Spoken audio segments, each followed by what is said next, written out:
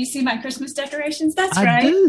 I do. That's you're not the only person I've heard recently that's put their Christmas stuff up already, though.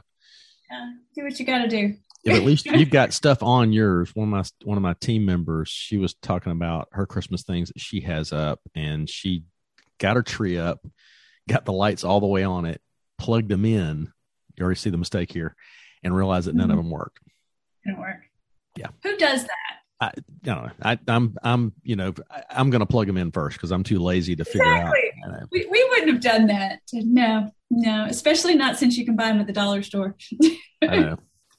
Well, my wife was smart enough to get us a pre-lit tree that keeps me from having to do that until it doesn't work anymore, and then we got to throw the whole tree away.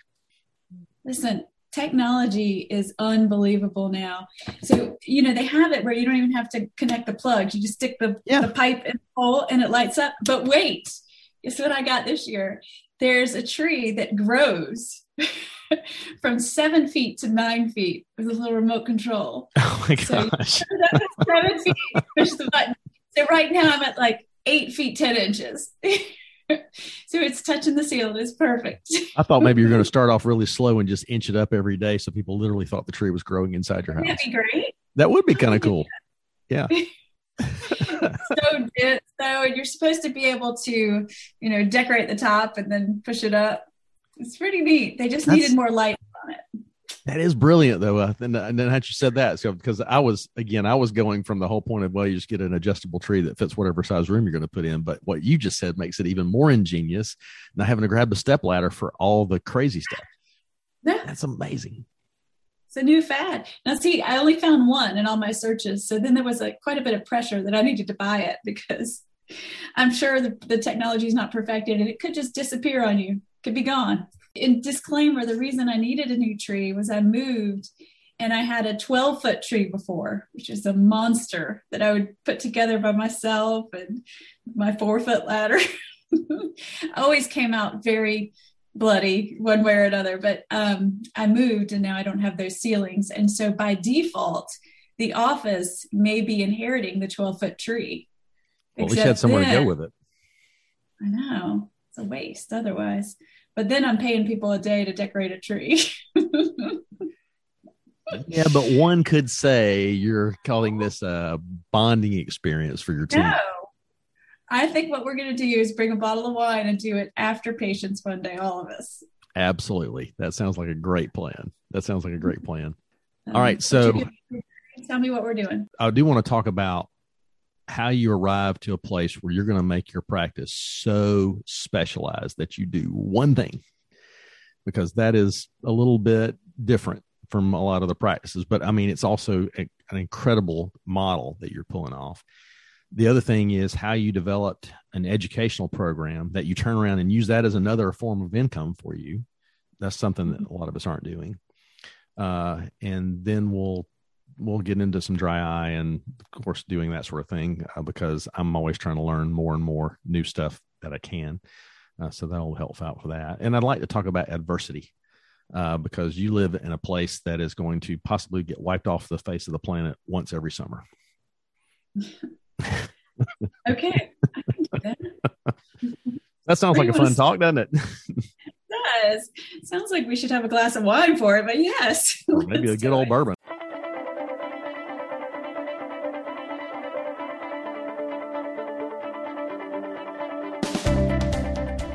Welcome to the Vision of Leadership podcast. I'm your host, Ted McElroy. This podcast is dedicated to helping you find your wins, have a better quality of life, and become the best leader you can be. Hey, have you subscribed to this podcast yet? Don't miss an episode. They're worth every single thing you paid for them, which is nothing because they're free.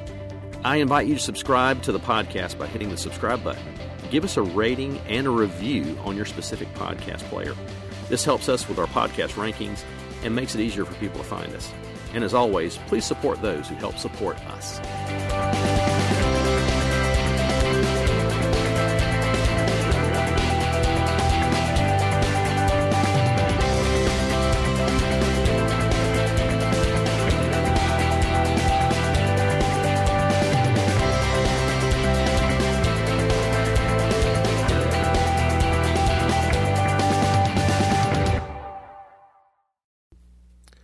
On episode 102 of this podcast, Chris interviewed Justin Kwan, Michelle Andrews, and Richard Ruth.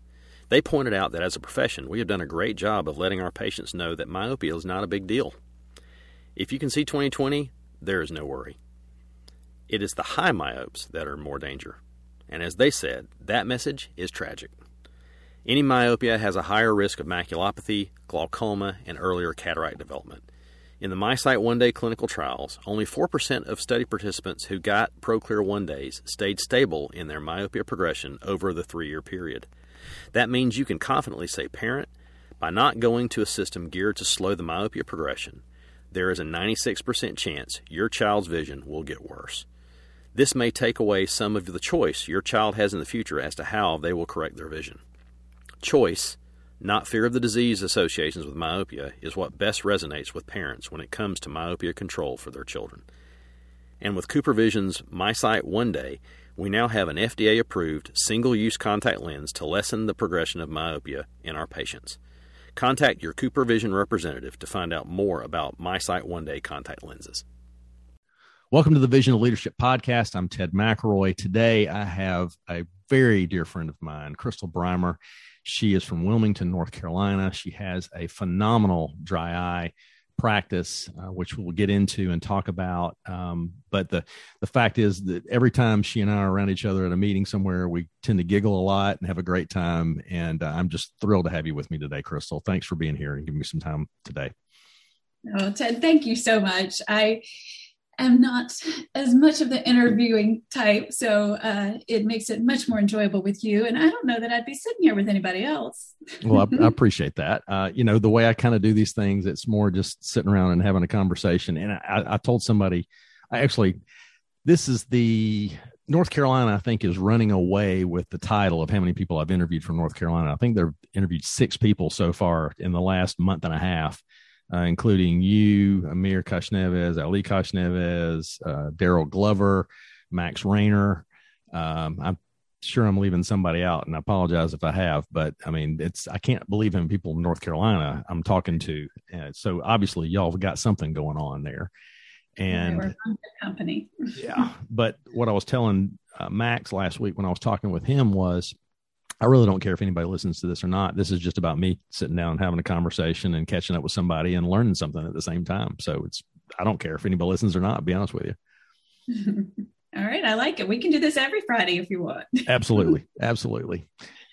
So what I want to do to start off to get everybody a good feeling about where you are in life, tell us your origin story. I mean, you can start from wherever you want to start to where you're at right now. Well, that is a pretty broad topic. Wow. Come on, narrow that down for me. All right. Let's say, why did you decide optometry looked like a good gig? And a good gig. All right.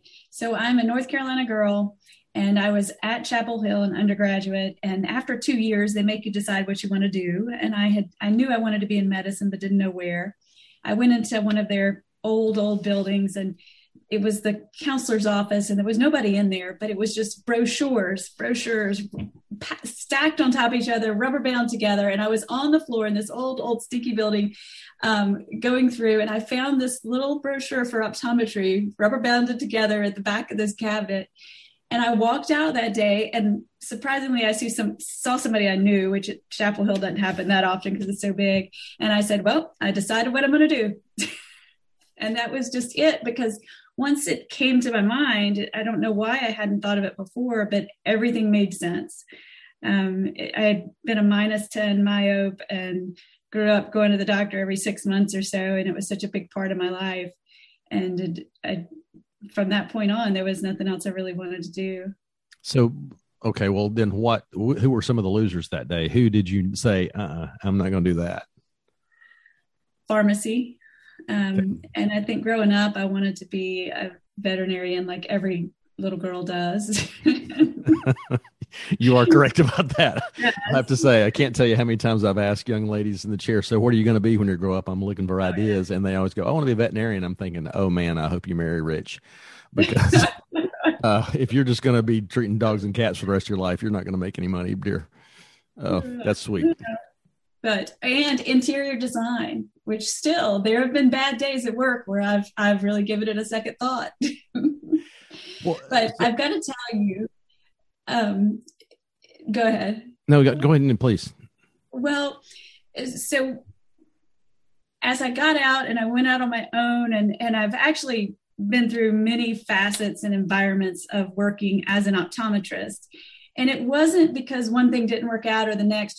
Some of it was quite planned. Some of it was construction delays and non-competes where I was either working on a military base or a side-by-side or, a commercial contract, a referral center, all these things throughout my journey.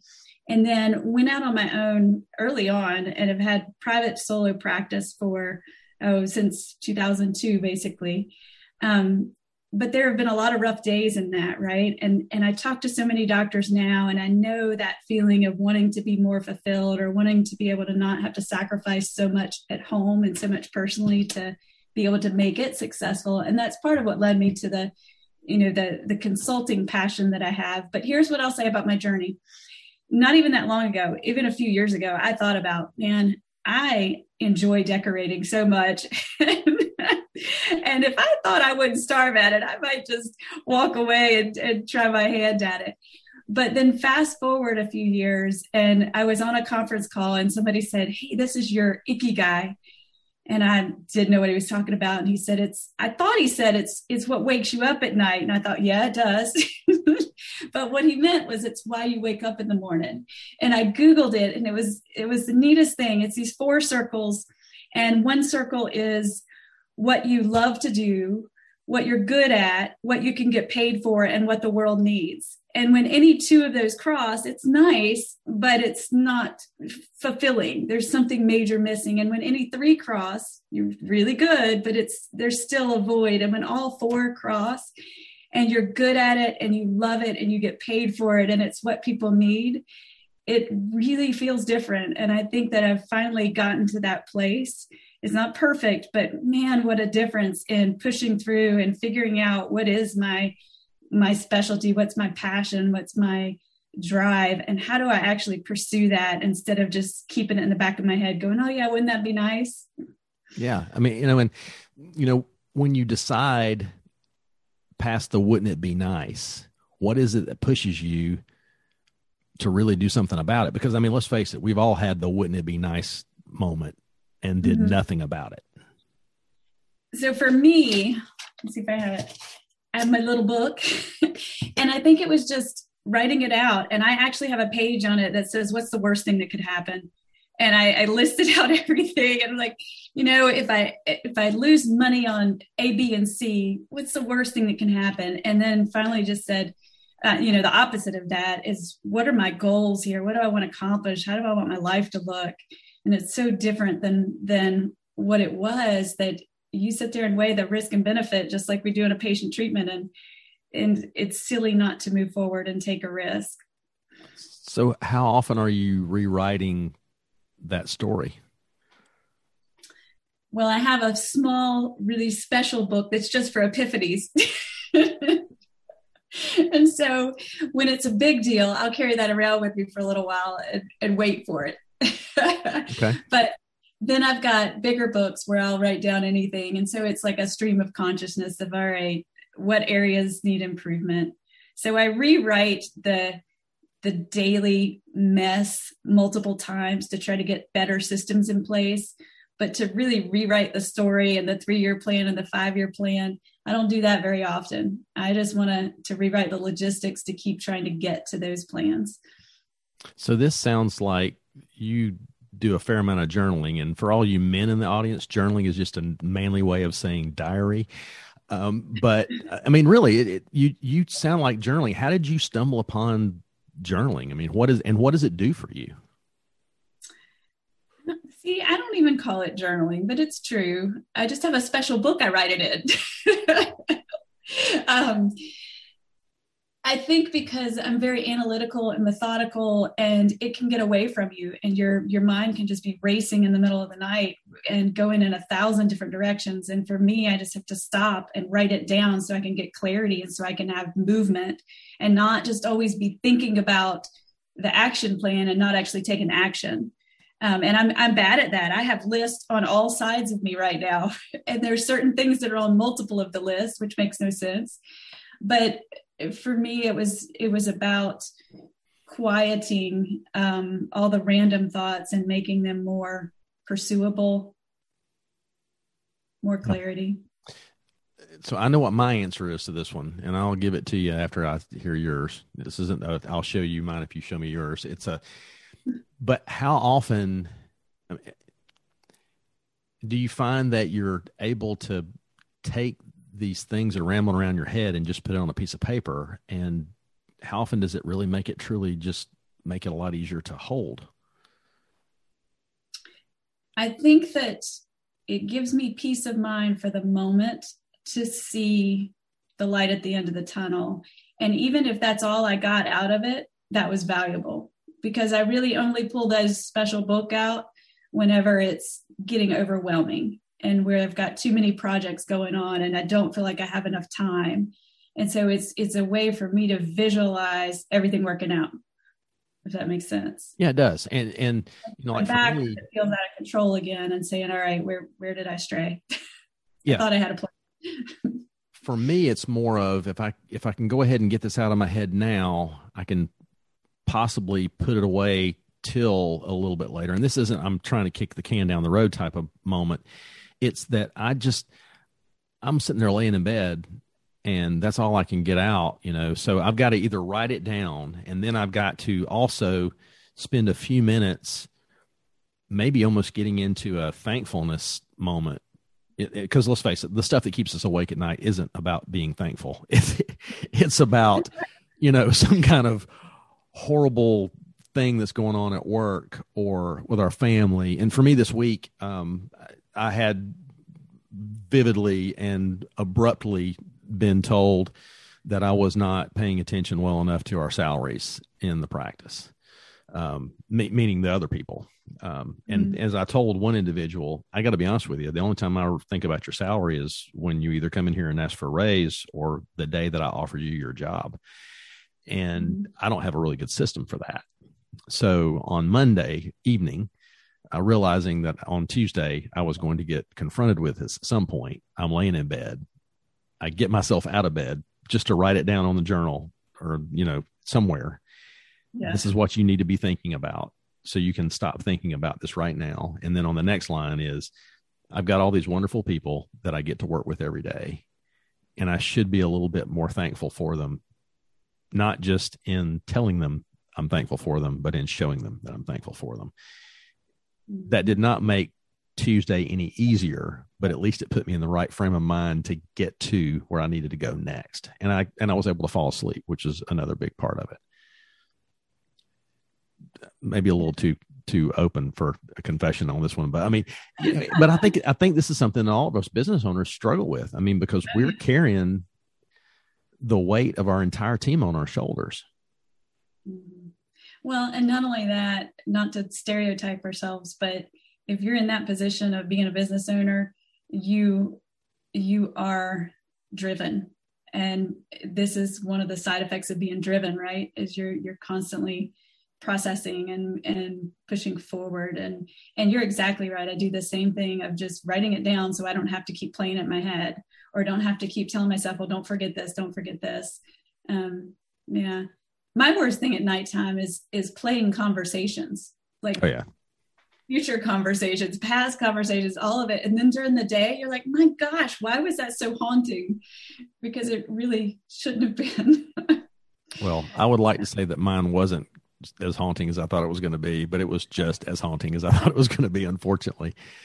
But because I was willing to step into that really uncomfortable place, today I sat down with I will call this individual the main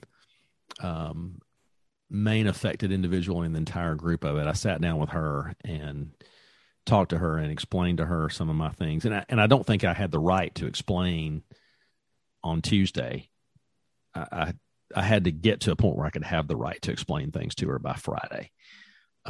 We had to go through her being hurt, her being angry, her being feeling like she was neglected, and then go through a point of, okay, what do we have to do to fix this? And I don't mean fix it as in lay a Band-Aid over it. Is, what's the first step? What's the next step? What's the next step? And today, even though she still hasn't given me the big point of, which is what my raise needs to be, and I told her I'm not going to give it to her until she tells me what she thinks it should be, because I have nowhere to go if I don't. But at least we got to a point of, I've explained to her, part of the things that have gotten to you where you are is because you kind of believe that you are that other person still. And I see so much more out of you, and I want you to believe that too. We had her in the wrong place in the practice for a long time. That was part of the problem in identifying where she should have been. Now that she's in this right place, we moved her from optical into the clinic. Yeah. And now she's in the clinic, and in the shortest span I've ever seen, she gets it. I mean, it was like, we're not having to tell her anything. I mean, she probably could do what we do if she just gave herself the chance, that kind of thing, and I think it's going to take some urging. And I told her, I said, I have no doubt one day you're going to walk in here and say, I've reached my level of ceiling here with you, Ted. And, I'm going to go somewhere else, and I'm going to be really proud for her. It's going to hurt, but I'm going to be real proud for her. And, but that's long story on that one, but I really think I think the journaling side of that, if I don't have those conversations on a piece of paper, I can't have that conversation face to face as easily, perhaps. Mm-hmm. And maybe that's where you were going also with the point of, we have these conversations in our head. Hopefully yours aren't as verbal as mine are. Mine are literally just like you and me talking when I'm in the car. I'm always having the same, I'm saying everything that I think I'm going to say, but I say it out loud. Fly on the wall, Ted. Yeah. Oh, it's an ugly story. But anyway, how many special books have you got there? I mean, how many have you got? And do they all have a special purpose? The neurotic part. Well, the one I bought at a museum, and it has little colored pages on it. So that book is only for epiphanies. And then I have the bigger ones that are for anything. But talking about staff, I'll tell you the one thing I was thinking about this week. We're struggling a little bit in certain areas. And I sat there and I'm like, gosh, it's so easy to get frustrated. And I'm so frustrated. But is this more frustrating to take this situation and try to elevate it and go somewhere with it?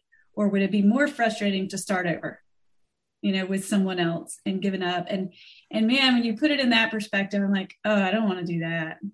And so it just helps me have perspective of, all right, what can we do? Like you said, of changing positions or changing demeanors or whatever it is to try to make it work. But that was my comment on that. So I want to dig into that a little bit. What's the more frustrating part of starting over? Is it just having to go through the process of finding another individual, or is it literally, and obviously you're not identifying somebody, so this makes it easier for you, or is it literally, that you cherish this individual enough that you want to try and fix the problem? Or sometimes it's a little bit of both. Well, and it would be a different answer depending on the person, right? Of course. So definitely there are instances where you cherish that and the potential and it's unwavering. And so you figure out whatever it takes. But I'm not talking about that situation. I'm talking about where, all right, eventually this could go either way.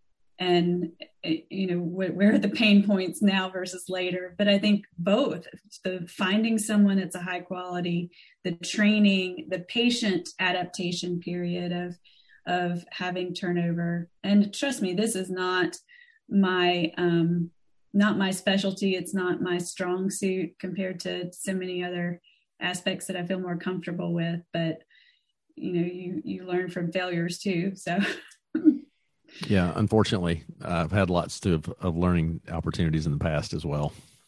Yeah, it makes it tougher. It does make it tougher. Let's talk about something I'm good at, Ted. Okay, well, So what? No, I know what you're good at. Okay, so we'll get into that. You go through your different phases of optometry. You spend some time on a military base. You do this, you do that. You get to. How'd you pick Wilmington? What was so special about Wilmington? I wanted to be in North Carolina. Again, I'm a go-getter. So on my spring break, 4th year of optometry school, I went to New Orleans with a friend, just with her family for a night, and then started in Western North Carolina and ended up in Wilmington. In 3 days, I had 15 interviews. They were just back to back. And I renewed my driver's license. And I got back to Memphis and I had driven 3,033 miles. That's what I remember. But my very last interview was in Wilmington at a referral center. I got there an hour early and all I wanted to do was go put a hat on and go to the beach. And so I said, I'll just be sitting right here.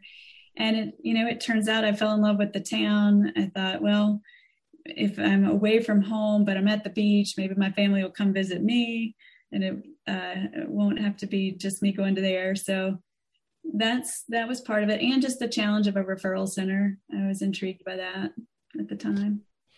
What part of your practice now excites you the most? And I'm not talking about the overarching part of it. I'm talking about the nitty gritty. What is it that's really exciting about what's making you want to get up and go in every day? That's easy. It's these patients that have been so desperate and just struggling for so long, and the gratitude and the recovery that you see on their face, it goes so far beyond their eyes. It is their soul. I mean, it's just, I've had patients who were suicidal. I've had so many patients that just weren't functioning in life because of their dry eye pain. And to see them turn around and to get to be a part of that and know that, I was fortunate enough that God used me when it could have been anybody. It's special. And that's why I keep doing it.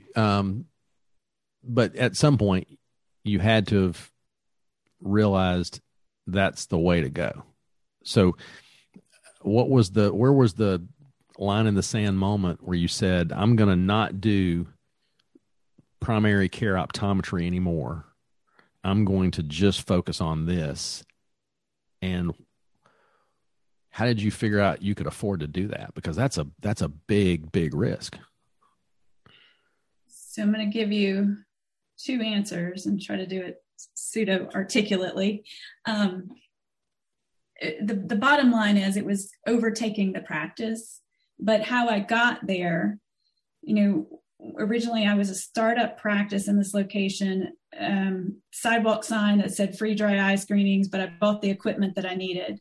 And I had been recruited to do the dry eye protocol for Vision Source. I had already been doing clinical trials and things like that. So that's all I cared about. I didn't expect much out of the practice the first year. And so every patient was basically like a study subject to me, because at that time we were really testing out just nutraceuticals, different things, and saying, all right, how do we make this easier? And then I picked my head up out of the sand at the end of the year when I was working on my taxes and realized we did really well. First year, I mean, we grossed $465,000, something like that. I was only there 2/3 of the time, was gone the whole month of September. And we had 29 referring doctors. And I said, how in the world did we do this? And it was because I was so focused on the outcomes.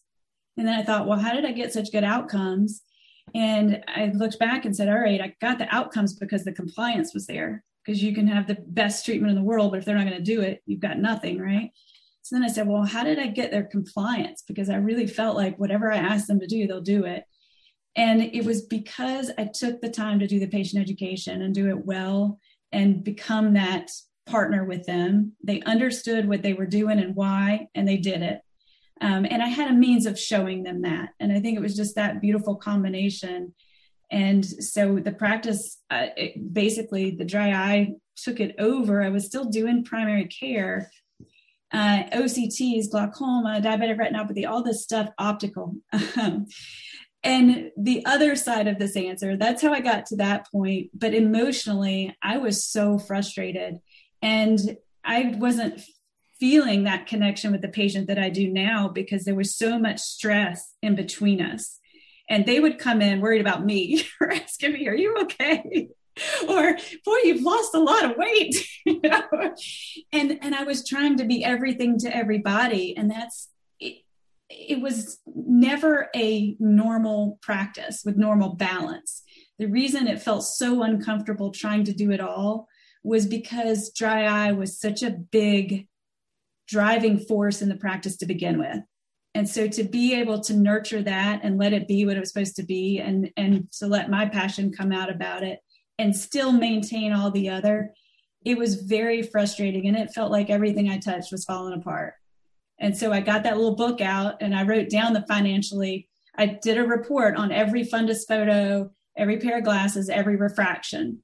And I took those numbers out and said, if that just disappeared, what would it look like immediately? And the young lady that's my right hand, she's been here 2 years. And the first thing she did, she had optical experience, was pack up my frames.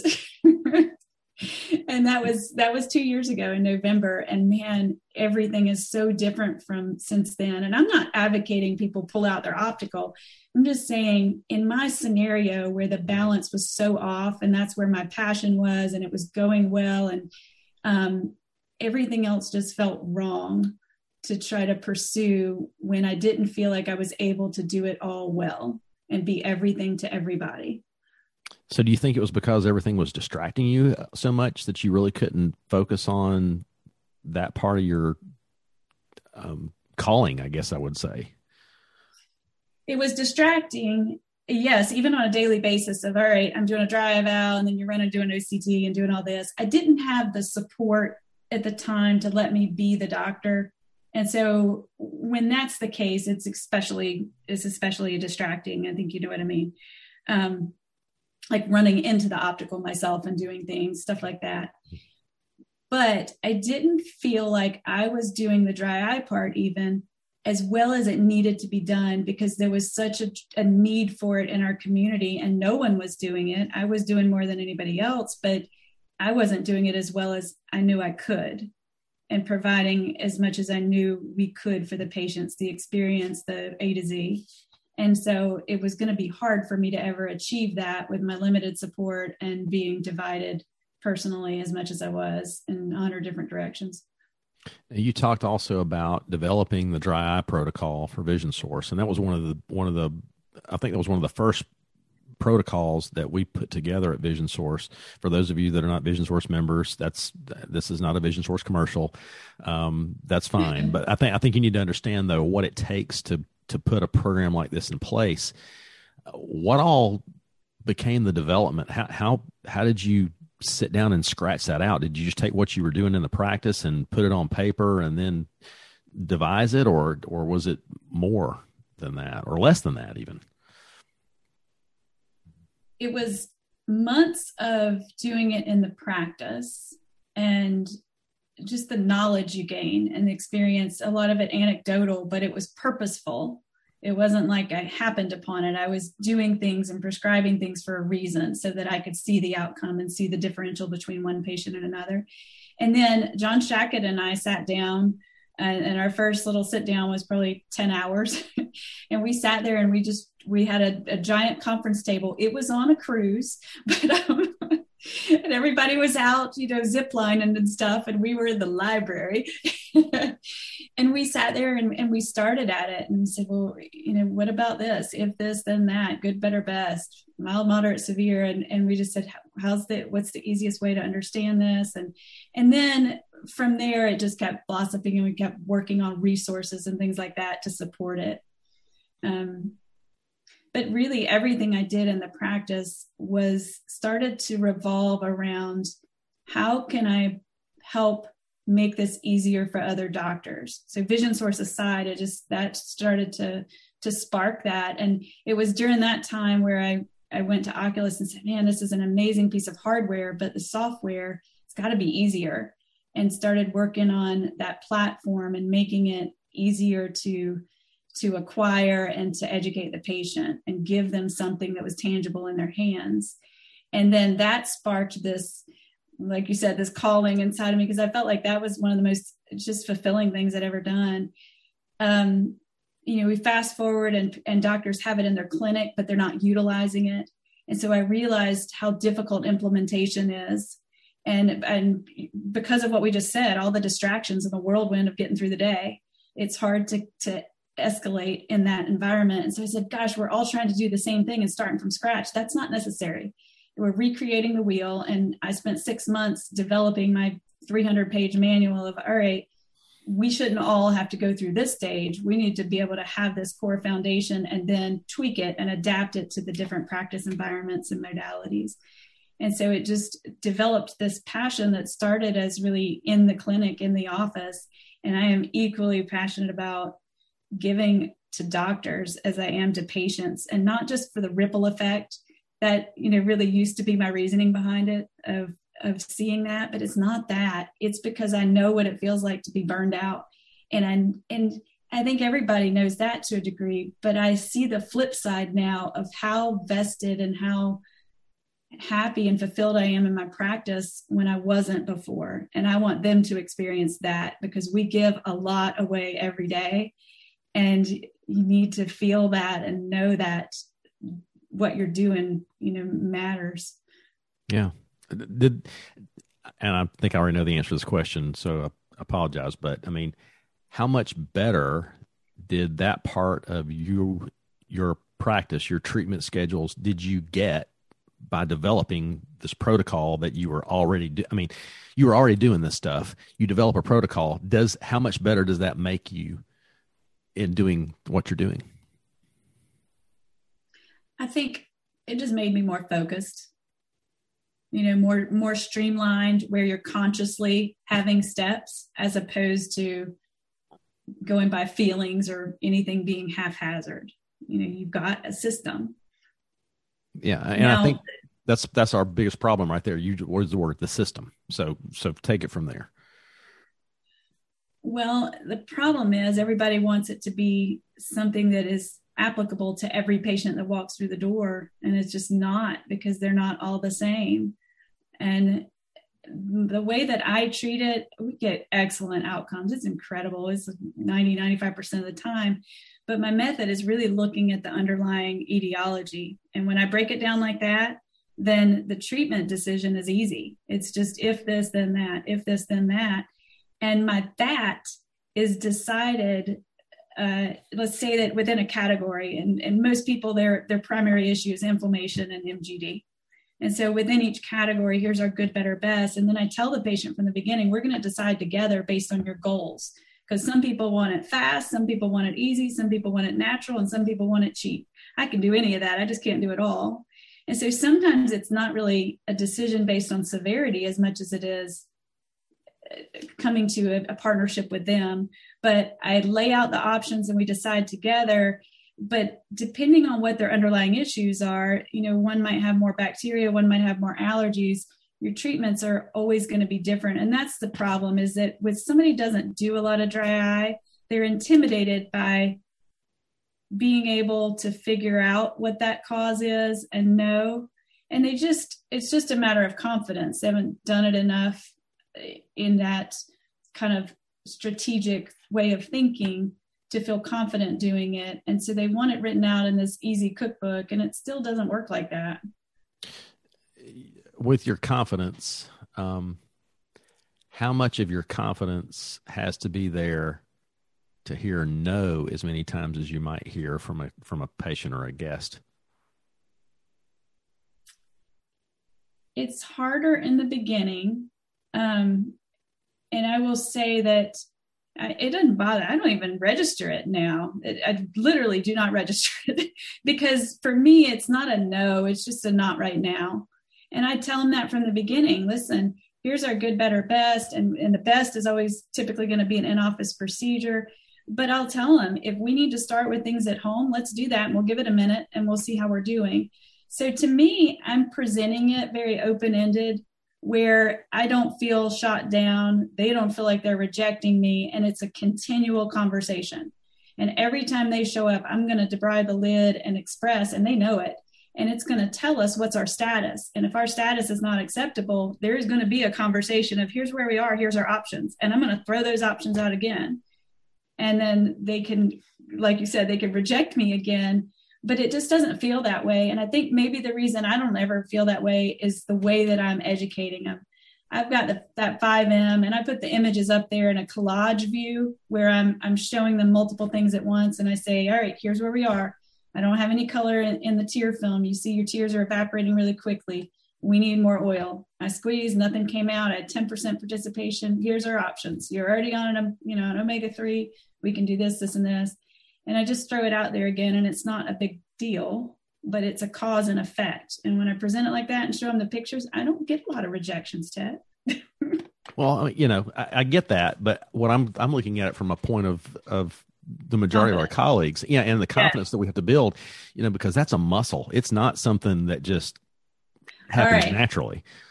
Yes, that is a complete truth. So here's what I say to them in my big manual, and I'm referring to that because it is in writing. There is a what to say on every one of them. That's what I was working on now, is my 10 pages of new treatments.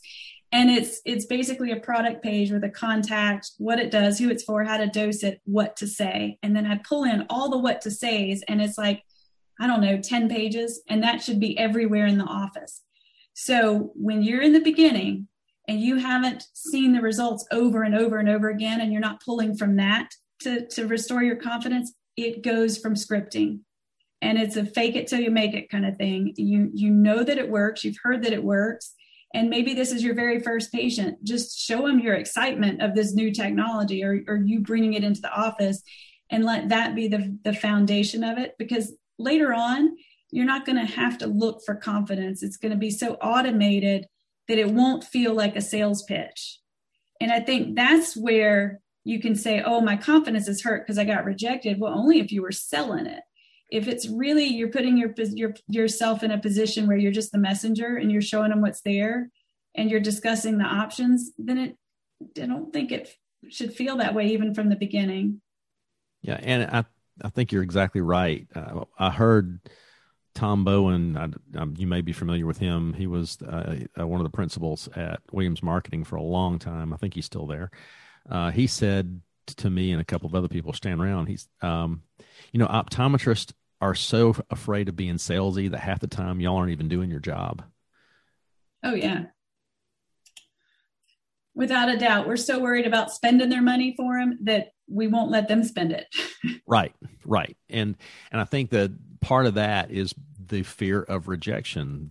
I don't want to hear no. It's not that you're not even so much worried about whether or not the treatment's going to work. You just don't want to hear them tell you no. So the best way to keep that from happening is just to not talk about it at all. And what I've done at that point is I have just now kept this individual from getting something they really needed, and right. I've actually made it worse. I've made it worse, or I've sent them somewhere else is what I've done. Yeah. Fully agree with that. You develop this protocol. You now have another form of revenue almost for yourself, because now you're going to teach this to others, and it's not going to be, because you went through all the work. But, so what's it like to say, wow, I've got this other thing in my practice that's not really on me treating my guests. It's me teaching other people to treat their guests. Where did the bell go off on that one? How did you figure that out? Why did I want to do it? Yeah. I helped develop that or design the 5M platform, the new platform software wise. And I spoke about it at a meeting, and they had just a couple hours of exhibit hall time left after that, and sat down and they sold more than in the history of the company since 1895. After I spoke about it, and it wasn't even ready yet, right? I had got on a plane to Germany very quickly after that meeting. So fast forward a year, and people weren't using it. People had bought it and not used it. And it broke my heart, because that was my baby. It's what I got up in the middle of the night and wrote down in my book. And I had a whole book just for that. I carried it around with me everywhere. That was my baby. And they weren't using it, even though they had already bought it. And it just killed me, because I knew the potential that was there. And that's when I looked and said, we're all trying to do the same thing. Why do we have to do it individually, and instead of pooling our resources, getting a good foundation, and then tweaking it from there. And that's why I developed Dry Eye Institute. That's the full-on reason, is because I just realized it in that one moment of what a huge miss it was. And there's great programs out there. Even now, there's free programs, there's CE webinars, all this stuff. It's good information. But what was lacking was the part that goes in your hand, the part where they felt like, all right, not only do I have mentally a clinical protocol and a foundation of what am I looking for in the slit lamp? How can I make it so visible to me that I can't not see it? That it, it's always just popping in there, and it's like a cartoon where these diagnoses are jumping up out of your head. So one, to have that clinical protocol, but more than that, to be able to go back and be able to give your front desk resources on how to script, to talk about procedures and talk about products and talk about why insurance doesn't cover something, and then have the billing resources where they know what codes are payable and how it should look on a HCFA form, and have the marketing resources where they've got customized materials that are ready to go for them to walk, down the street, drive down the street and create advocates for them. To have a USB with all these forms that they can, put their logo and their name on it. Just, it needed to be more than mental. That part needed to be there, but there had to be some physicality to this where they didn't have to start from scratch. And then on top of that, I think just the inspiration factor. I had a text yesterday. They text me all the time, every day, and it's great. But I had one that said, ever since that day, nothing has been the same. And part of what that was actually the live part of watching me do a dry eye eval and seeing the interaction. And if you've not, if you've really only been in an exam with yourself or a few other colleagues, you only picture it the way you do it sometimes. And to be able to be a fly on the wall in the room and see something wildly different, it just apparently holds a lot of weight. And for me, it's just what I do, but it's so much fun to think that other people do it that way now. And they talk about scripting. They talk about how they explain things to patients. And that's the core of it, because remember what I said about why we were so successful. It was the compliance, and the compliance was from the discussion. And so it seems so simple, but there's a lot that they take with them, from technique, scripting, protocol of just clinically what to do, and then foundational of billing and marketing and patient education and staff training and forms. So now that you have seen what can happen, and this is going to be just a wild guess, of course, but on what percentage would you say that eye care in general is still treating this disease wrong? What percentage of practitioners? Yeah. Yeah. And we're talking ophthalmology too, right? We're talking both of the Everybody. O's. Both of the O's. Oh, I don't want to use the word wrong, but inadequately. Yeah, that's a better word. That's a better word. 92%. I wouldn't disagree with you. And I mean, I still catch myself doing it too. We're getting a hurry, just throw some tears at them. I had Bobby Science on not too long ago. I don't know if you're familiar with him, and he had written an article for one of the journals talking about flares. You got this guest. They've been treated. They've spent thousands of dollars in your practice because they've had all this treatment and that treatment. And it's not that it's a bad thing. I mean, they're getting great results, and then all of a sudden, one day, it just flares back up on them. And I think that's another thing that I've had a number of people come into my practice. They've gone to some other eye doctor, regardless of whatever, it's a OD, whatever. They've had all these treatments. They've had all these medications, that was going fine. All of a sudden it goes bad on them, and they're sitting in my chair because it went bad on them for that 1 week. And they said, well, it just must've been a failure. And his point was that we need to be spending some time telling these people there are going to be some hurdles that are still coming. Just because I've done all these things doesn't mean this disease is gone, because it is never going to be gone. You need to understand that it's going to require continual treatment at some level. Do you find that becomes a stumbling block for a lot of the people that you work with as well? For colleagues, definitely. The way that I have addressed that in my practice has worked out really well. Day one, when they come for dry eye eval, I actually made a 120-page patient education book. And the very first page, it says the basics, and it says right there, we are not curing anything. This is yours, and it's going to ebb and flow and continue your treatment even if you feel better. All these things. We're going to start today, but it's not going to be rainbows and unicorns tomorrow. It's just setting the stage. And you go in a couple pages, and it starts with this big title page that says lifestyle, and it talks about outlook and perspective, because I have so many patients that are just crippled by this, but sometimes they've set it in their mind to fail, and you've got to kind of address that and get them out of this funk. But then going into stress and anxiety and depression and pain gates and lack of sleep and diet and hydration, but basically your inflammatory foods, your anti-inflammatory foods, your preservatives in beauty products, your device use. And what's been beautiful about this is it puts ownership on the patient. And so they realize this is not just something I can flip a switch and make it go away. And I tell them, we will get results, but we will be limited in how good we can get it according to these other things that are going on, because the eyes are basically an end organ. And if your body's inflamed, your eyes are going to be inflamed. And so it just gives them a different perspective where what they're expecting from me is different. And then when they have these flares, they also realize what else is going on in their body. So they'll come to me when they have a flare, or they won't come. They'll come in later and they'll say, well, it was really bad for a couple of weeks, but I was on vacation and I was drinking a lot, or I was eating a lot. Or they'll say, but my sciatica was flared up, or but my allergies. And it's like they get it. And they're not coming to me angry with me that they spent a bunch of money and all of a sudden they had a bad week. And so that has just worked beautifully. And it, like I said, it changes the ownership where we're in this together, and I'm counting on them to do things at home as well. And then the rest of the book, it has a section on good, better, best. And I tell them, I say, everything I'm about to tell you is written down in here, so that if it's 3 a.m.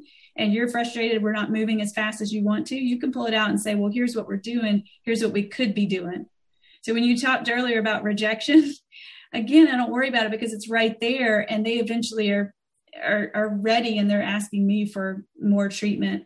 And then the last section is treatment details. And so it's all the data behind why this warm compress works better than a different one, or this vitamin, or, amniotic membrane. And I tell them, if you want to read that, you can, it's there. And later on, when I mention something and I say it's in the book, you go get it out, it's in there. But that's helped a lot. Yeah. And this isn't just throw a piece of paper at them. You gave them a book. I mean, that took a lot of time and effort. And I think that they would understand, especially since your name is at the bottom of this, cover or whatever. I don't know how you have it bound, but they've got to go, oh my gosh. I mean, Dr. Breimer really must know what she's talking about. She wrote a book. It has been freeing to be able to give it away, without a doubt. And I tell them there's some typos in there. Don't worry about those. But yeah, it's professionally bound. And I've got a stack of them at the front desk, but I give them away on the dry eye evals. And then the only people I sell them to, like Dry Eye Institute doctors that come, if they want to have them in their office, they can buy, and I just drop ship them from the printer. But it has been really nice. And I think one day, of course, this is the problem with us perfectionists. We wait for perfect to do something, but one day when I make it better and I perfect it, I might do something else with it. But even in my practice, it has completely changed everything about our relationship with the patient. They know I care. And even if you didn't write it, if you're handing them that, one, they know that you care, but two, they know that it's important because it validates it. It's full of studies. Every one of those sections, like depression, or sleep, it showed studies of how it correlates to dry eye. Then it showed you tips on what you can do about it. So the whole thing was just to help them get their perspective. this is you. I don't care. You say you're a perfectionist, but I mean, you mentioned perfectionist and ignore the typos in almost the same conversation. So I don't think you're as much of a perfectionist as you think you are. And I think also, I mean this, Crystal. I think one of the things that you've done really well. A friend of mine, Audrey Nelson, she's a chief operations officer for a practice up in Indiana. She said at a meeting we were at not too long ago, an idea is worthless if it's never implemented. And I have a feeling that you have you do a lot of implementation in your practice, probably more than most of us do, which is very impressive. We implement. There's no doubt about it. So it might be part of your nature? Is that just part of your nature, or is that part of your team's nature? Or, I mean, where does that, where does it come from? I'm sorry, I didn't mean to cut you off, but. No. We implement, but it's not as quickly as I see it in my head. And I'll give you just a silly example. Finally, the other day, I told my assistant, I was like, I want something that looks like a trick-or-treater bowl. It's glass. It's about 5 inches tall. And I want UPNIC samples vertically stacked in there with a sign coming out of the middle that says, do your eyes feel heavy? And on the front of it, I want a picture of me before and after. And I want it sitting there at the counter for them to take like candy on a trick-or-treat night. So sometimes implementation doesn't have to be a big deal. Sometimes it's just getting somebody to help you put something together that all of a sudden triggers a next level of implementation. And, I think that's the key, though. And we all get so busy, going back to what you're talking about with perfection, we want it to be so just absolutely stunningly perfect that it just never gets done. Because you're never going to get there. And I think let's face it, most of us became optometrists because we're all exact and we like, numbers. Well, I'm not a big fan of numbers, but I mean, we like these nice little neat boxes, and everything has a place and every place has a thing. And I think that's one of our gifts, but also one of our biggest curses at the same time. So I don't want to take all afternoon, although I will if you let me. But I do want to let you have your life back. So we've spent about an hour talking right now, and I would like for you to say now, okay, we're ending this conversation. If you hear nothing else from me today, this is what you need to remember from what Crystal Brymer was here for today. What is that?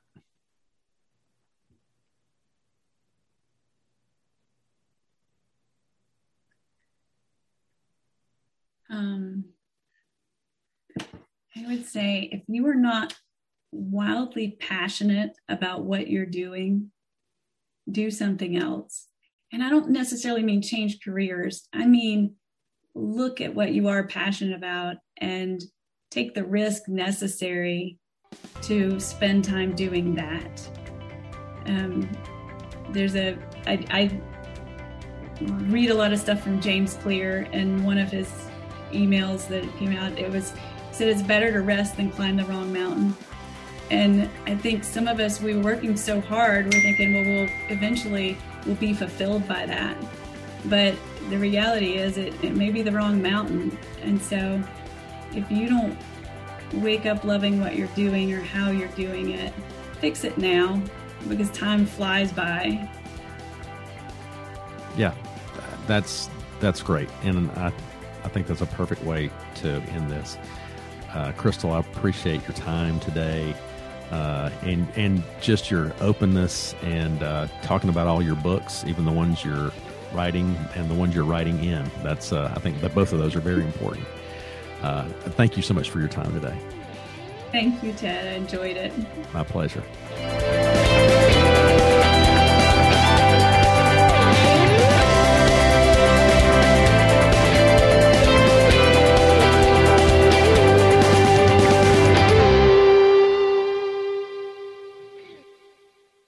So that was it. How was that? That wasn't so hard, was it?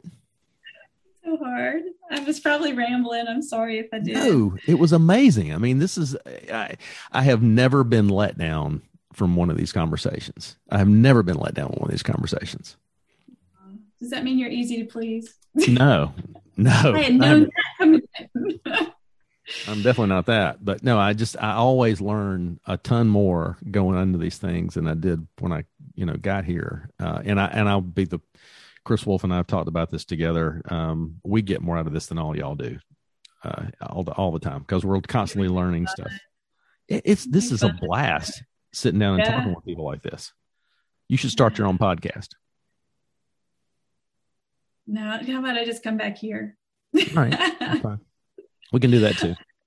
There are things I want to do, but I think about when I talk about enjoying Dry Eye Institute and stuff like that and one-on-one with doctors, it's just because it's relational and it's meaningful. Like somebody can walk away, me included, from a conversation and do something different. And that's what life's about, is collecting all those do something different. Right? Mm-hmm. Yeah, you're definitely right about that.